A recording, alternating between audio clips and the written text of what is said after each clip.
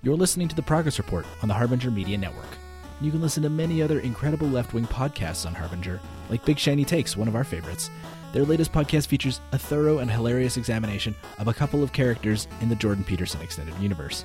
And at Harbinger, we're building something that's challenging right-wing corporate media dominance from coast to coast. So get access to exclusive shows and other supporter-only content at harbingermedianetwork.com. Now, on to the show. Friends and enemies, welcome to The Progress Report. I am your host, Duncan Kinney. We're recording today here in Amiskwaciwâskahikan, otherwise known as Edmonton, Alberta, here in Treaty 6 territory. And today we're joined by Marc, Serpa, Francouer, and Robinder Uppal, who directed and produced a new documentary that is hitting the film festival circuit really hard right now, and which actually just opened up last week at the Calgary Underground Film Festival, and it's called No Visible Trauma. You may have also seen a 44-minute version that these two folks produced that covered a lot of the same material, and it was on CBC, and it was called Above the Law. And we're very happy to have them on the show. Marc and Robinder, welcome to The Progress Report. Thank you so much for having us. Pleasure to be here with you. Yeah, thanks. And so before we get into chatting about your documentary and what it's all about, you were making news last week. You've made a documentary that the Calgary Police Service, specifically one particular member of the Calgary Police Service, doesn't want anyone to see, or at least they tried. What can you tell us about the injunction that Constable Chris Harris filed where he was trying to stop the screening of your movie? Yeah, so last Monday there was an emergency injunction filed by Constable Christopher Harris, employee with the Calgary Police Service, which sought to prevent the further screening of our film, and which would have applied, our understanding, both to cuff docs and then, beyond, without any particular limit, on the grounds of what he claims is defamation. There's sort of two elements to his complaint, which essentially boils down to the accusation that we have mistranscribed the word should as did. We are, of course, confident and adamant that we, in fact, got that right. And the other is just that, broadly speaking, that we have sort of miscontextualized his role in the Clayton Prince incident, which we can, I think, discuss in a little bit more detail down the line. Again, we are confident that that we got that right as well, and there's a fair bit of of evidence to support it, including his own sworn testimony at court. So the injunction was filed on Monday, and we were up all night preparing an affidavit and a bunch of other stuff, and then Tuesday we went into court. And when I say went into, of course, this was virtual. And in the end, the judge ruled in our favor and rejected the injunction. But it was, this is our first time facing legal action, and it was definitely a sort of high octane week or so for us, and just a little bit bewildering. We were very surprised that this was something that had materialized. I mean, this is the conversation in question is about 20 seconds of a 97-minute film. And Harris was never named in the film, so I think that was sort of doubly surprising to us, because the minute he filed the injunction and the lawsuit on Monday, everything became public, and obviously far more attention brought to Constable Christopher Harris than ever would have been if he'd never brought this to light. So it was a real surprise to us that it went forward. Congratulations, Constable Harris, you Barbara Streisand yourself. I think that would be my analysis of it. Congratulations on winning your injunction as well. That would be an extraordinary decision by a judge to restrict the screening of a movie for an apparent mistranscription of one word in an otherwise 97-minute film. Absolutely wild case, and I'm glad that you won, glad that your movie was able to be screened. The defamation lawsuit is obviously another huge fucking headache, and we will we can talk about that at the end of the pod. But as someone who is facing a similar suit, I just want to say that we absolutely need anti-slap legislation in this province, and it's quite clear that powerful people and institutions are using the courts in order to silence speech that they don't like. But that is a podcast and a conversation for another day. I think since we're in the audio form here, I think we should definitely take a quick listen to the clip that caused all of this in the first place. Can you give us the context of where this clip is in the movie, what's led up to it, what's about to happen, what people are about to listen to? Sure. So the clip in question is actually a recording from the in-car video system of Calgary Police. This is you're hearing this is in the aftermath of the violent arrest of a young Indigenous man named Clayton Prince back in 2016. Very, very briefly, he had been pulled over, and this is for those who know Calgary. This is sort of right off of Glenmore and McLeod Trail. There's sort of a sushi restaurant and then a diamond store, I believe. So basically, he'd been pulled over, and he initially sort of had got out of the car, was standing there, and then at some point chose to run away and ran around the building. Officers descending, multiple cars sort of arrive on the scene, and Constable Harris is actually the officer who sort of came out of his car with drew his gun and and told Prince to get on the ground. At which point in time, we can see in video from a different car that several officers jump on him and basically begin to pummel him. He was left with a punctured lung, I believe fractured ribs. Is that right, Bob? And yeah. So I quickly, he had gotten down on the ground and put his hands behind his head. That's what the video shows. And Correct. then the officers land on him, and he did suffer broken ribs and a collapsed lung, and then had this key shoved behind his neck at a known pressure point, and that's what the judge found. Yeah, so and spent 5 days recovering in the hospital. It's worth noting the charges, and also keep in mind the charges against him were dropped as a result of the sort of extrajudicial punishment, presumably as a result of the extrajudicial punishment that he'd received. So Constable Harris was a witness to this. He was not involved in the beating. He is heard on the video, and this came up in court, yelling, among other things, YouTube alert, YouTube alert, apparently, trying to call attention to the fact that, these officers were in public and that might be a problem. In any case, after the incident, he at the time was training a recruit and a young woman, and they're standing around talking, and they have sort of a lengthy conversation. And he sort of starts it out. He says, well, what you saw here did not happen. Or as he contests, what you saw here should not happen. And then the conversation goes on from there. There's a number of troubling aspects to it. He states that, had this guy in the white van been filming, that wouldn't be very good. We hear that and we're like, well, why? What do you mean it wouldn't be very good? Like, if somebody was filming this clear case of criminality, which again was later proven in court as an assault, why would that be not good? That somebody would, watch and have a record of this inappropriate behavior that's happened.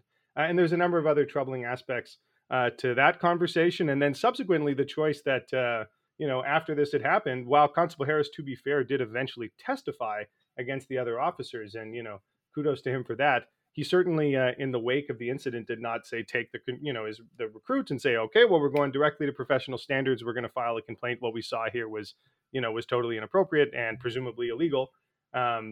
So that's sort of part of the broader context in which Harris was involved in that incident. And he, again, basically appears very briefly in the film, in the video. And it's worth pointing out, that there's so many aspects to this incident, and partly why we wanted to focus on it, including the fact that the main camera that was, focused on, that was showing the beating was turned off mid-beating. It's hard to imagine that wasn't done on purpose. Just an incredible malfunction. Really unfortunate. Yeah. So here is the clip in question. So if you do have headphones, put them in.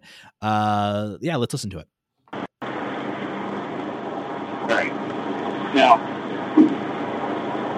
what you saw here did not happen. That's healthy. Yeah, I know. Guys decide to dismiss street justice. Yeah. If that guy in the white van was videotaping this could not be very well. Yeah. Because when he is surrendering, he's getting down on the ground, and he gets fed a whole bunch of shots. Right? Just a little light street justice. Yeah, that's just right. The best kind, really. I here did. It is low quality. It is some shitty like dashboard mic or whatever. I can see why Harris would maybe dispute it, but then I don't understand why he would bring attention to himself in the case of filing a lawsuit. Now we all know who he is, and whether he said should or did, I think it's relatively immaterial considering all the things you mentioned. He's barely in the movie. I mean, the giggling response by the recruit is also a huge red flag to me as well. I don't know how you feel about it. I think it's very revealing, right? And it really gives you the sense that this is, I mean, there's nervousness there, but also it doesn't seem like anyone is really particularly surprised or thrown off at this kind of thing. And the way that Harris talks about the whole incident as well, you really get the sense that this isn't the first time he's seen something like this. And the way he does talk about it, that, this is an occurrence that he's witnessed before, and that he doesn't like it because, it causes problems, and maybe somebody would, the longer conversation itself is actually quite horrifying in some ways because of how workaday it all sounds, as though somebody were, driving a forklift improperly, as opposed to just very badly beating a human being, and also applying, to quote them, pain compliance techniques, which is, if you've seen them do it, it looks something like torture, because you're twisting limbs and you're really putting people in an extreme amount of discomfort so that they do what you're trying to make them do. But again, Prince had already surrendered at that point, so it just seems totally gratuitous. And the fact that would be talked about as though it were just another day is pretty disturbing. Well, and I'll just point out, I think that like it's so easy to sort of again, the normalcy of this type of excessive force. It's just, but like, again, the guy is on the ground. He's surrendered. There's no indication of a weapon or anything. Face down on the ground. Like the notion that only one of the at least 4 officers that jumped on him, or at least 3, was eventually convicted. It's just like, what is the need to all like, dogpile this guy? And then then you're pointing out the fact that after you've all jumped on him, that he is sort of like, squirming or physically reacting. Might it be because you're on him, like beating him? Like again, the notion that this is even remotely acceptable, really, I think, beggars belief, and points us to, and these are some of the questions that we're interested in too, is just sort of the broader issues around use of force and what is and isn't, because there's a lot of defenses offered by, say, the Calgary Police or whatever, that, oh, well, these are sort of standard, these are standard compliance techniques. It's like, okay, well, maybe we need to like have a conversation about like what are appropriate compliance techniques and how they're being applied. So yeah, fair enough. I think while the lawsuit and dealing with the injunction and all that was, I don't imagine it was very fun. It did get you a bunch of free earned media. So, for your documentary. So thanks for that, at least, Constable Harris. Yeah. Obviously, look, we just got our first bill for legal fees, and it's a whopping $18,000, so we're not, it's like, that's, you could also buy a lot of advertising for that. As a side note, we're doing a GoFundMe campaign that we made our first target already in under 3 days of $10,000, and we've just upped it to reflect the specific dollar amount of the bill in question, which is $18,073. We're also we do have errors and omissions insurance, but this is also, we're waiting on confirmation as to what that'll cover. There is at a minimum a $10,000 deductible. So, and again, this is very unusual. Like, it's very, very rare that anyone actually has to go down this road. It's maybe when you're making documentaries about, dogs and cats and sort of lighter subject matter, it's not such a concern. But anyways, it's a strange. All right. The case is that we could spend all day talking about this lawsuit, but there is a documentary here, and it is a good documentary. It's one that I wouldn't say enjoyed, is probably the wrong word, because I got mad a bunch listening to it, or sorry, watching it. But it's incredibly well done. It's an incredibly important document about how broken the institution of policing is in Calgary, as well as how broken all of the other institutions that revolve around the police are, that are supposed to keep them accountable. The Crown Prosecutor's Service, ACERT, the Alberta Serious Incident Response Team, even the government. And so I could read, the promo copy, but you have, spent years making this documentary. Why should people watch this film, and what is this film all about? Yeah, so very briefly, it's a film that's looking at, broadly speaking, police brutality and accountability at the Calgary Police Service. We look at several incidents of excessive force, including a fatal shooting, a wellness check gone very, very wrong. We also look at, like you said, more broadly speaking, at the accountability mechanisms, which in Alberta includes ACERT, the Alberta Serious Incident Response Team. We look at the Crown and some of the problems in terms of apparent problems in terms of what's been pointed to as double standards at play in terms of the prosecution of police officers. We also sort of give a very brief window into the quagmire that is the professional standards process at the Calgary Police Service. Basically, the responding to complaints, the internal sort of discipline side of things, which is quite important as well. So it's a film, I think it's obviously of keen interest to Calgarians, to Albertans, but, a lot of the issues that we're looking at are certainly by no means, endemic to Calgary or to Alberta. There's a ton of similarity across our country and beyond. So we think that there's certainly a local appeal, but a very broad relevance as well. And to add to that quickly, I think the thing that we're able to do in a documentary that's really important is actually track over a period of time the impact on real people, specifically Godfred, the Heffernans, who have, their family has been very damaged by this by the shooting of and the killing of their son Anthony, and also the Howarth family. So the impact on real human beings, not just that there's a bureaucracy and that there's this whole broken process, but also how does that damage or affect people's lives, and what are the consequences of this kind of lack of accountability on a human level. That's part of what makes, I think, the film work and makes it impactful. Yeah, I mean, Godfred Adai is one of the protagonists in your piece, and his story is, an incredibly arresting one, right? A young man who was essentially kidnapped by the police, dropped off in a massive construction site in minus, 28 weather, and then when another officer showed up, had the shit beaten out of him, and then was charged with assaulting a police officer. And this guy is still not right, physically, mentally, years later, right? Oh yeah, I mean it's and this. So the film all started with us when we met Godfred.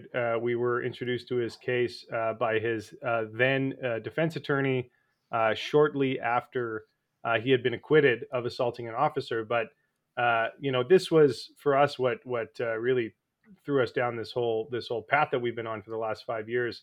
Just the multiplicity of things that went wrong, both from the initial interaction with the officers who give him this kind of detain him apparently without any sort of due legal process, claim without any evidence that he was drunk. He maintains that he had not been drinking, give him this kind of urban starlight tour, and then of course calls for help, 911.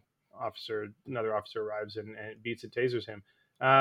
So this, and then moving on also to the prosecution, the fact that the Crown had seen fit to prosecute this man. It's amazing if you actually look at the investigation prepared by CPS, and Tom Engel, his now attorney, points out in the film. He says, "Well, this isn't an investigation. An investigation would have, looked at the broader context of what had happened. It would have looked at the footage. It would have looked at the different notes and the reports. What is the investigation said? It's one page with one line. It says Constable Trevor Lindsay can testify to having been assaulted by the officer. Now, the amazing thing is that Lindsay actually didn't even claim, and in retrospect, maybe he regrets this, but didn't even claim that Godfred had in any way physically assaulted him. That it was a gestural assault, which in Canada is also a type of assault. Like if you sort of get in somebody's face and make a bunch of threatening gestures, like that can be an assault. So that was the claim, was that Godfred had sort of somehow lunged or otherwise been threatening without actually having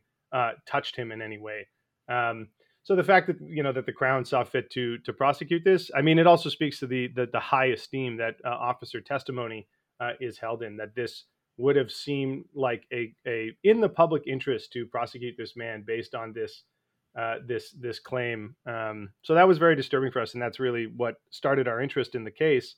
Jump ahead to early 2017. CPS announces charges have been filed against an officer in a different case. At first, the officer hadn't been named, but it was leaked to the media that the officer was the same officer that had beaten Godfred and accused him of assault, this Constable Trevor Lindsay.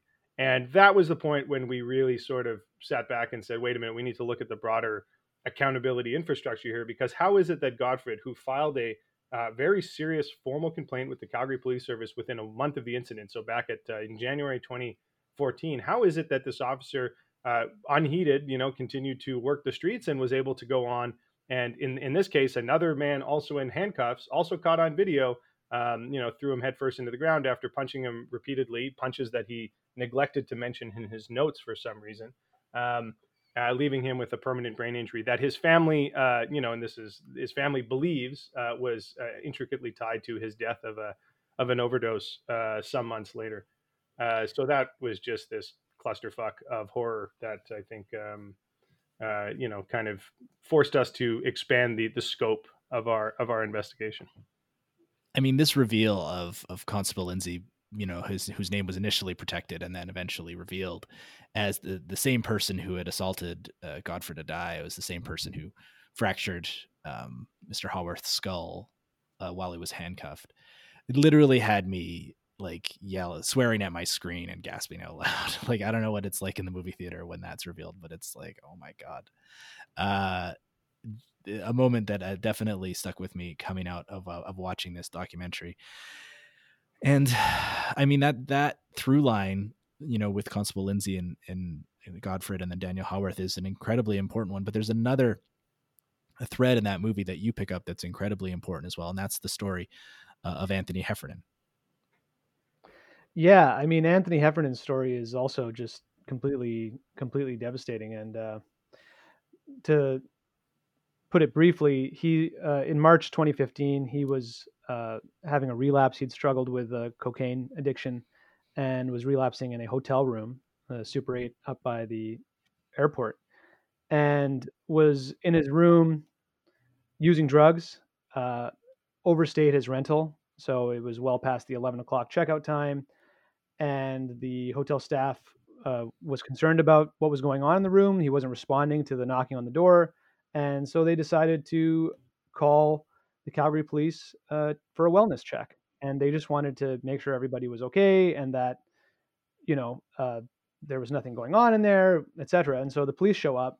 And I think there's some details that actually don't even make it into the film that are so troubling. So one of them is that when the police show up, they are given a tool by the hotel staff that would have let them open the door with this safety latch. So they would have been able to get around the safety latch and open the door, not kick it in and go in sort of calmly. But it's unclear what happened exactly. But at some point they abandoned trying to use this tool and decided, 5 officers, that they would kick in the door and go in what's called a military style, screaming and yelling. 2 of the officers had their guns drawn. And within 72 seconds of kicking down that door, these 5 officers enter this very, very small hotel room. And that's actually a part of the film too, is just seeing how small this room is. But they barge in and they're screaming and yelling at the top of their lungs to somebody, Anthony, who's there with his hands up and apparently in some sort of drug-induced state.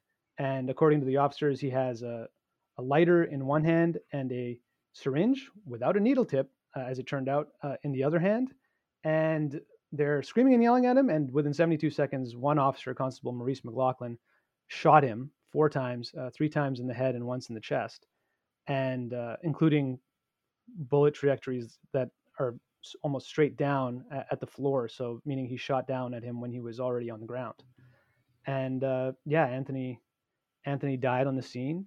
And the Heffernan family is still totally they haven't received any sort of justice in their view. And I don't know if, Mark, if you want to pick up sort of what happened after Anthony was killed. Sure. I mean, and there's just, there's a lot of details and a lot of ins and outs and what have yous. I mean, there's just so many disturbing elements to the case. I always our phrasing is that this is now everybody, I think in Canada, at least people that are interested in these issues, are familiar with the concept of a wellness check. And with a wellness check gone wrong, this is a classic, in the sense of classically tragic, example of that. And there's many elements that are particularly disturbing. One is the fact that, you had 5 officers in there, including a sergeant. At no point in time did the sergeant sort of instruct anyone, to fire, to shoot Anthony. Also, and there is some there's some there's some conflicting elements to the testimony as we have access to it in the ACERT report from the officers. But several of the officers had already holstered their weapons and tasers and were very close to Anthony, apparently intending to just grab him. So this was not a universally threatening situation, certainly to all the officers in the room. And what's amazing is that when so there's a whole lengthy process. It goes to ACERT. There's a number of issues with the ACERT investigation that Tom Engel, for example, speaks to in the film. That you can see in the film, just but basic issues to do with sort of quality. Like in Alberta, basically, like ACERT doesn't have its own forensics team. They're relying on the team of the the local entity. So in this case, it was the Calgary Police Service forensics team that are doing the crime scene investigation. So that's something that he takes issue with. There's also a challenge in the sense that Maurice McLaughlin, the shooter, was never sort of our understanding, was did an interview or provided notes or any of that. He has the right not to incriminate himself, but it's also I think it's very hard for the Heffernans to to sort of accept that that's the way our system is designed. You have this officer who's serving the public, they shoot and kill somebody, and then they have no obligation to sort of like even present however stilted their side of the story. I think is also I just think that's like a hard thing for them to wrap their head around. In any case, ACERT does their investigation. And in the film, there's several recordings that are released for the first time. There's an initial sort of conversation with one of the investigators when the Heffernans sort of first learn the details of what happened, and it's oh boy, like I just remember the first time hearing that, just the chills, and actually tears. Like it's just a very, very, very powerful, like it's a tragic interaction where they're learning about what had happened to their son and their brother. There's also a recording of a meeting that was had with ACERT Executive Director Susan Hewson and others, in which she told them that she would be, likely be recommending charges to the Crown, several different charges up to and including second-degree murder. Now, had that gone forward, this would have been theoretically sort of the most serious prosecution of a police officer in certainly that we're aware of in Alberta, recent Alberta history, perhaps ever. And, this is major spoiler alert all over the place, but that prosecution never happened, perhaps surprise, surprise. And the decision of the Crown, why not to do that, is, I think, also riddled with issues. And as you'll see in the film, a lot of sort of double standards are pointed to by several folks, the Heffernans and Tom Engel, the attorney, just in terms of what had happened there. No, I mean, there's a lot in that we're talking about a film that you need to go see, but so there's a lot that we're not going to cover in our talk about what's in the movie. We don't have to cover everything because, again, you should go see this movie. But I think one thing that it comes up and is very obvious in watching this is just the uselessness of body cams, the uselessness of dash cams, multiple instances of these being turned off or malfunctioning. How many times did that come up in reporting out this documentary, that these things were just proven to not be useful for police accountability reasons? Well, I think it's the body camera and the camera issue in general is one that's it's complicated. And I think the notion that, now Calgary is the first major police department in the country to have body cameras, but I think what we have to say is that they're not a panacea. They're not going to solve the problems of accountability, and they're just one possible tool. Now, despite what you said, Duncan, I think there are issues. I mean, several cases in this film where if there had not been video, it's very unlikely that anything would have gone in the favor of justice. In Godford's case, without the video, he may have been convicted of assaulting a police officer, which would have been tragic and terrible and just totally unjust. And in the Howarth incident, without that video recording from an adjacent to the Calgary Public Library building, if we hadn't had that security camera, it's hard to believe that Constable Trevor Lindsay would have been convicted of aggravated assault in the Daniel Howarth incident had it not been for that camera. So I think there is a reality where video is valuable, but the notion that we can just equip officers with body cameras and then we're good to go, is false. And I think the Clayton Prince incident, where you have some very damning video that gets turned off in the middle of this incident, points to that very clearly. And then we've also seen other instances in Calgary, even recently, where there's a tragedy at Eau Claire. There was a young woman in a, I believe, fourth story apartment building, and officers were outside her apartment, and she fell to her death. The officers were supposed to have body cameras, 3 of them, and according to what we've read, all 3 body cameras were malfunctioning. I mean, how is that possible? How is it possible that all 3 body cameras would be malfunctioning? But more importantly, I think the question that we have to ask ourselves is, okay, you've given people body cameras. Now, what are the consequences if you misuse these things? And what are the consequences if, for example, like the Baltimore PD has been caught doing multiple times, you plant evidence, actually planting evidence, and gets caught on body camera? Like, what are the policies around these body cameras? And this footage is as important as the cameras themselves. And I think we have to be really vigilant that they're not being abused or sort of turned backwards back on the public as a use of oppression, as a tool of oppression. And yeah, it's it's a complicated issue, but I don't think it's a solution to the accountability problem at all. So, and just to relate specifically to, the content of the film and kind of ongoing events, back to the Clayton Prince story. So as per our most recent, response to a request for information from the Calgary Police Service, the professional conduct hearings around that incident are yet to be complete, which again is amazing. So we're in the end of 2020. That incident was in summer 2016. There is the claim made oftentimes by the Calgary Police Service and other departments that, we can't proceed with the professional conduct complaints process until the criminal charges in the process and all the appeals, which all can drag on for years and years, are resolved. We are working on sort of a piece, or, we're looking at that issue. We've been told by a number of high level players in this field that's, there's actually not really any basis in law for that claim, that's really sort of a question of convenience and a delay tactic, and not actually sound, that this claim that we can't proceed with professional conduct hearings has no basis, pending the criminal investigations being resolved. Specifically, in terms of the Clayton Prince case, there's several things that go on. One is, as I mentioned, is the officer who turns the camera off, and it's like pretty clear contravenance of policy to have done that. There was at least 5 cars that were on scene. Now, each car, as this is sort of what was communicated to us by Calgary Police Service, should have at least one officer wearing their mic, and that mic should be turned on recording. So a mic, this at the time was just audio that's tethered to the vehicle. Now, again, kudos to Constable Harris. He was the only one of that whole gaggle of cops who was actually wearing a mic, or at the very least had it turned on. Now, albeit he was training a recruit, and was on best behavior, I'm sure. But the other officers, very curious to see when this professional, these conduct, proceedings go through.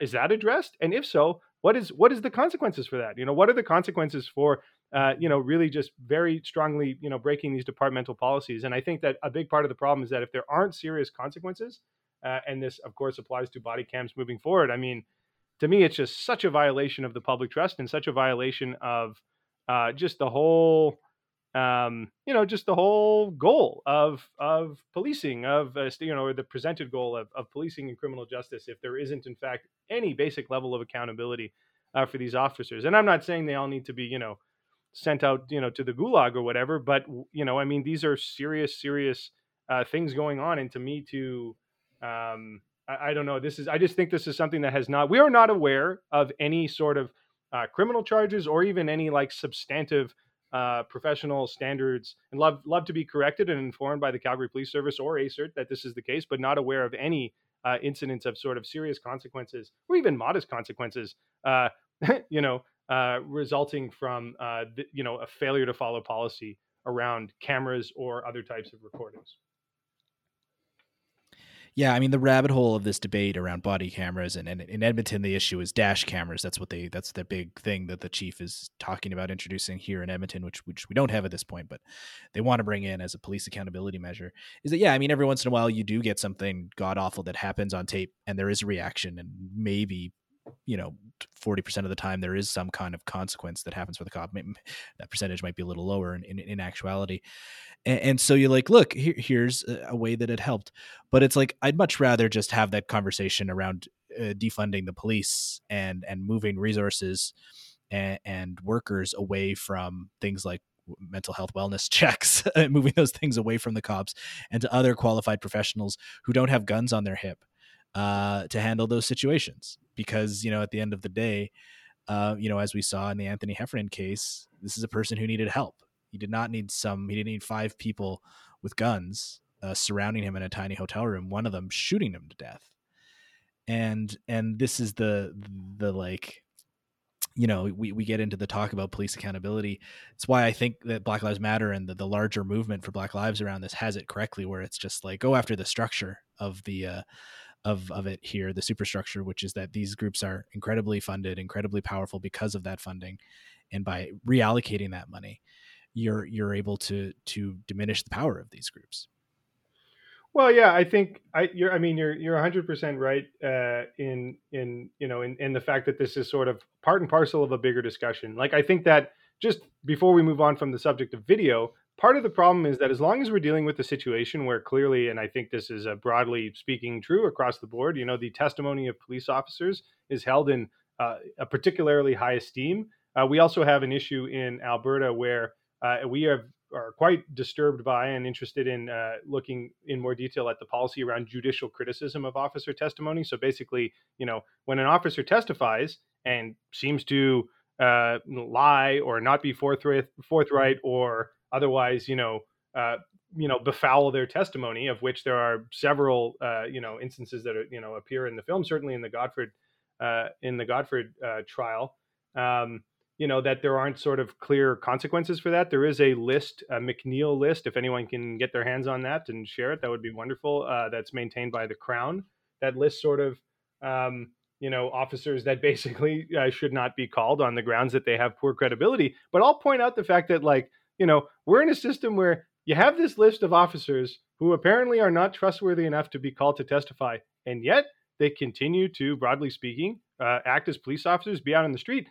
It's really problematic because, again, part of being a police officer is that you then need to be able to go testify if somebody is being charged with whatever the crime is. And you really have to ask how it is that you can have officers that the Crown do not consider credible enough to testify that then continue to be police officers. I would love to hear a response to that sort of puts my concerns at ease. But then in terms more, again, moving on to the very important discussion of sort of reform, of defunding, of reallocation of resources. Yeah, I think that, we know that, and Calgary, Edmonton, these are no exception, that by far the biggest ticket line item on the municipal budgets are the police services. There's a huge amount of resources that go in. Things like, social housing and other types of, social housing, and then, for other types of sort of income support, et cetera, are just a drop in the ocean in comparison. And, there's been a whole battle. I don't know if for folks in Edmonton, if they've been following it in Calgary, but, the city council in Calgary had originally sort of agreed to reallocate, I believe it would have been 5% of the budget over the course of 2 years. It's a little bit misleading because that actually amount of money was, I believe, technically an increase to their pre-existing budget. So whether or not that's, there's a semantic issue there. But that was just last week. It was at least partially reversed. In that case, it wasn't the police department. The police department had accepted this. And actually, it had been the current chief Neufeld who had originally made a sort of commitment to participate in this process to some extent. It was actually the city council that basically then, as per the reportage on this, gave them more money than they required.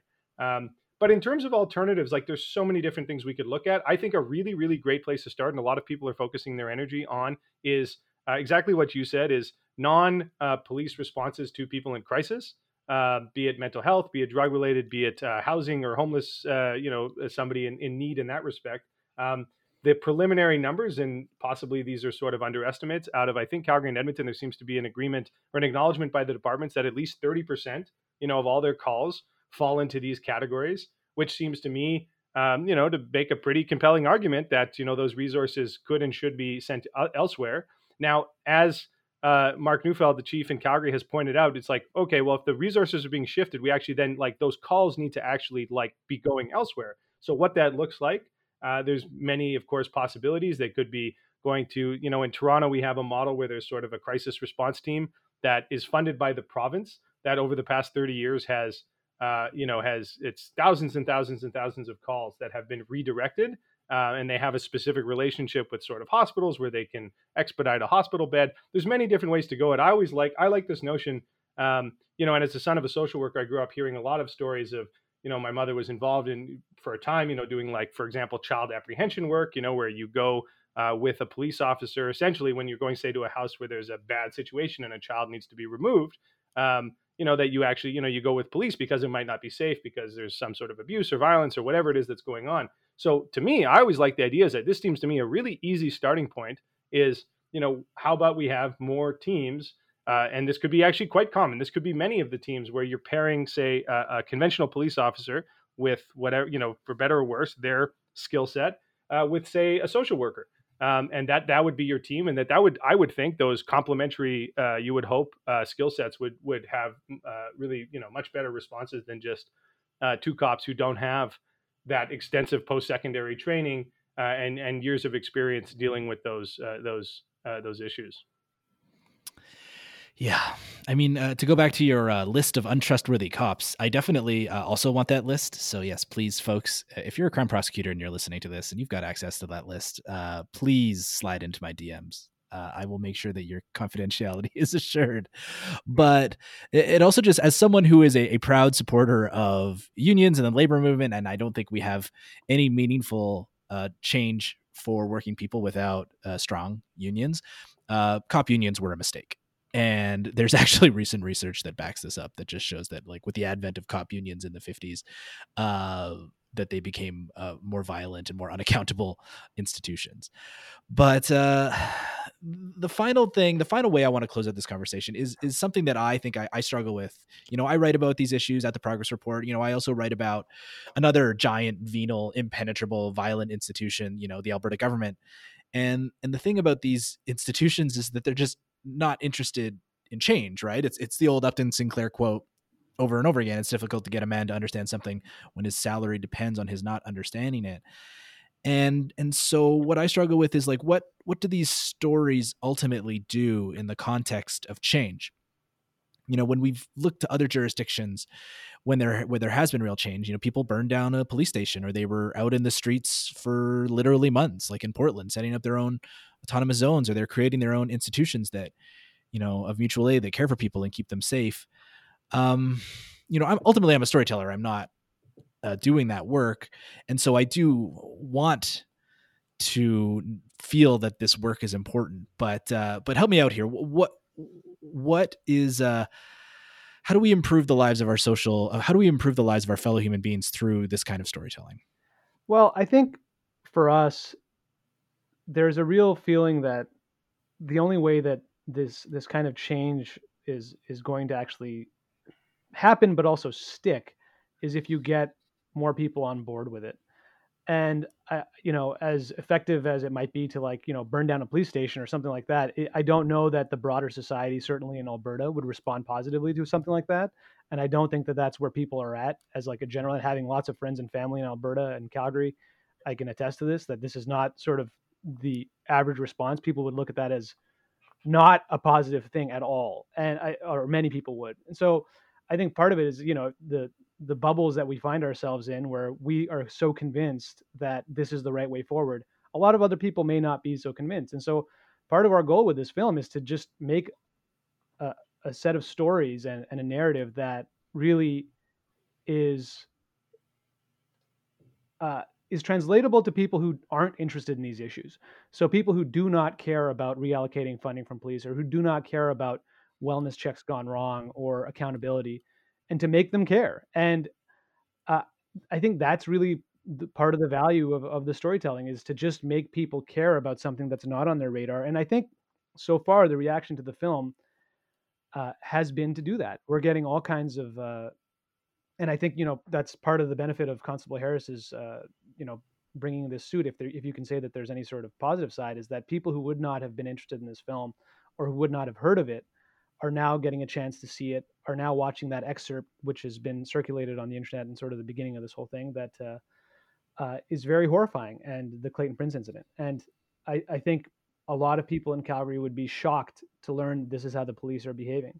So in terms of our role, it's to, I think, first and foremost, make people aware that these issues are massive, that they affect people. I think it's sad, but there's a reality where people have to see themselves. And if you're people like them, like the Heffernans, like Godfred, like the Howarths, a variety of people from across different spectrums of society are all negatively impacted by this issue. And so if you can appreciate that this is a massive problem, maybe we can actually move the needle on where public opinion is around these issues, and rather than just having a knee-jerk reaction. By the same token, I think it's really sad what the city council didn't do the right thing, and that rebuffed the police's offer to basically reallocate some of this funding. And I think it shows you how far we have to go in terms of what's the accountability for those councillors on that vote, and are they actually reflecting what people want out of the police?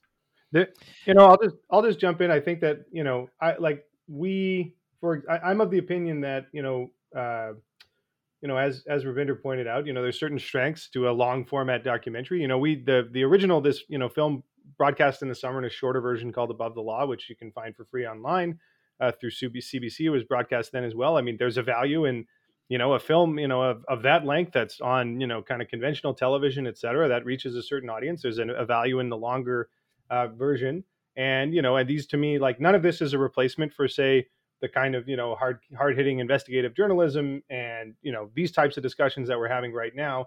These, to me, are all a piece of a bigger discussion and a bigger effort. I will say that I do think that having the concrete, and we can see this in this in the States, and in Canada, that having specific incidents that people understand the stories, they empathize with the people involved. That's really, I think, a something that galvanizes a movement, and that seems to me really important. And I don't think that we had, I think in Canada, partly just because these issues have been flying under the radar, we haven't had that kind of attention. So I do think that when we saw this was a huge deal. In Calgary, when there were and across the country, around the world, major protests back in in the early summer post the death of George Floyd. That in Calgary, for example, Godfred was one of the featured speakers at one of the major rallies, or that I believe was billed as a vigil, at Olympic Plaza. And there's thousands and thousands of people there, and you have to understand that for Godfred, who has for years in relative isolation. And he's very lucky that he has, or he finds himself very lucky he's had the support of friends, but has really been very alone in this process. All of a sudden, there's thousands of people getting together who want to hear what he has to say, that want to provide him support. I mean, that's a huge, I think, step forward in many respects. And the fact that you have sort of specific stories that, the Heffernans, is what had been the one that had the most press before. I'll also point out that in the context of sort of the judicial process. So there was a hearing in relation to Constable Trevor Lindsay, who was found guilty of aggravated assault in spring 2019, still has not been sentenced. So that sentencing has been delayed several times. It was supposed to be fall of last year, then it was delayed to the spring, and then now it's been delayed again. Only part of that can be attributed to COVID, and now it's been scheduled for next spring. So it's going to be basically almost 2 years between the verdict and the sentencing, which is just outlandish. But one of the things that came up at the hearing was that the Crown prosecutor in that case specifically referenced the film, the CBC version, and stated something to the effect that, having seen that film, he became aware of the previous incident with Godfred and the video, etc. And he stated at the time that he's exploring whether or not it makes sense to call Godfred to testify, and to include that in the sentencing hearing, which apparently has been booked for something like 6 days, which is also, I think, quite unheard of. So I think there's a lot of it. I know in City Council, the film's been referenced numerous times. It's been, that excerpt that Robinder mentioned is what sort of sparked the whole Constable Harris suit in the first place. I think has been circulated and used sort of as a tool in City Hall for these discussions. So anyways, I mean, we remain optimistic that, that change is possible. I always, like to point out, it's like, if, that really the task at hand is, in a most basic sense, is to, just, our public employees, to make sure that they are performing their jobs in a way that is legal and efficacious, and that they are held accountable, broadly speaking, if they're not. And like, that seems to me something that should be relatively tangible and relatively easy to achieve. Then there's the bigger piece to do with redesigning the system. And, I think that's a longer term project. But I mean, I think we need to be, I think as people that care about these issues, it's important for us to be optimistic and to have some degree of confidence that even in a province like Alberta, with the kind of government we're dealing with, et cetera, that I'll point out that it's not just the public that actually, and we've heard time and again from current, former officer, current employees of the Calgary Police Service and former officers that we've spoken to, the current system as it's designed and as it's functioning, and the kind of antagonism and these kind of, shortcomings. I mean, it's not serving the public, and it's not serving the officers either. There's very telling stats that have been released by Calgary Police Service of internal, and we didn't even get to discuss the whole piece to do with HR problems, bullying, harassment, and intimidation. Invite everyone to watch the film, and you can sort of see some treatment of that. But the morale within the police department has just plummeted in recent years. So the officers themselves, it's not like they're all, running around, with this perfect level of satisfaction as to their jobs. Like, nobody is being served by the shortcomings in the system as it stands. So, yeah. I hear you. I mean, me posing that question is kind of me at my most depressed, right? When I just see another like shoulder shrug about the latest story you write or produce, right? And it's ultimately, the work is important, because you do have to do that narrative work in order to get people to the point where they're like, oh yeah, I guess we should defund the police because the police do all of these terrible things. So I get it, but I think asking that question, having that conversation is important. Marc and Robinder, we got to wrap it up, but what is the best way for people to see this film and support your work? The floor is yours. Go nuts. So depending on when you're listening to this, the film is currently available through Cuff Docs. It'll be through the end of Wednesday. Let me just get the date right. Yeah, Wednesday, December 2nd. Actually, you know what? It might be wrapping up tomorrow, the 1st.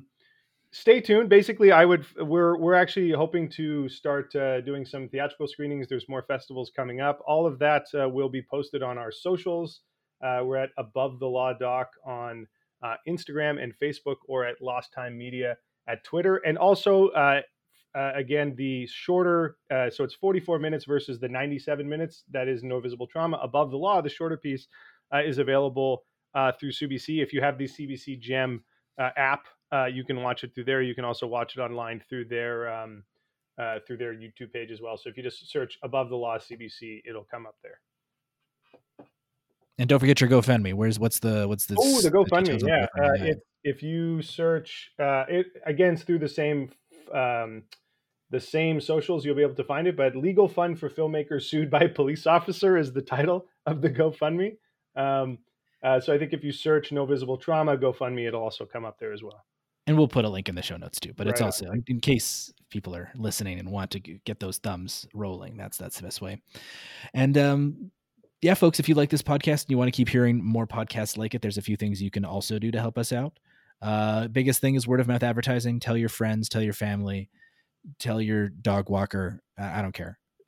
Just if you think someone would enjoy listening to this content, tell them about it.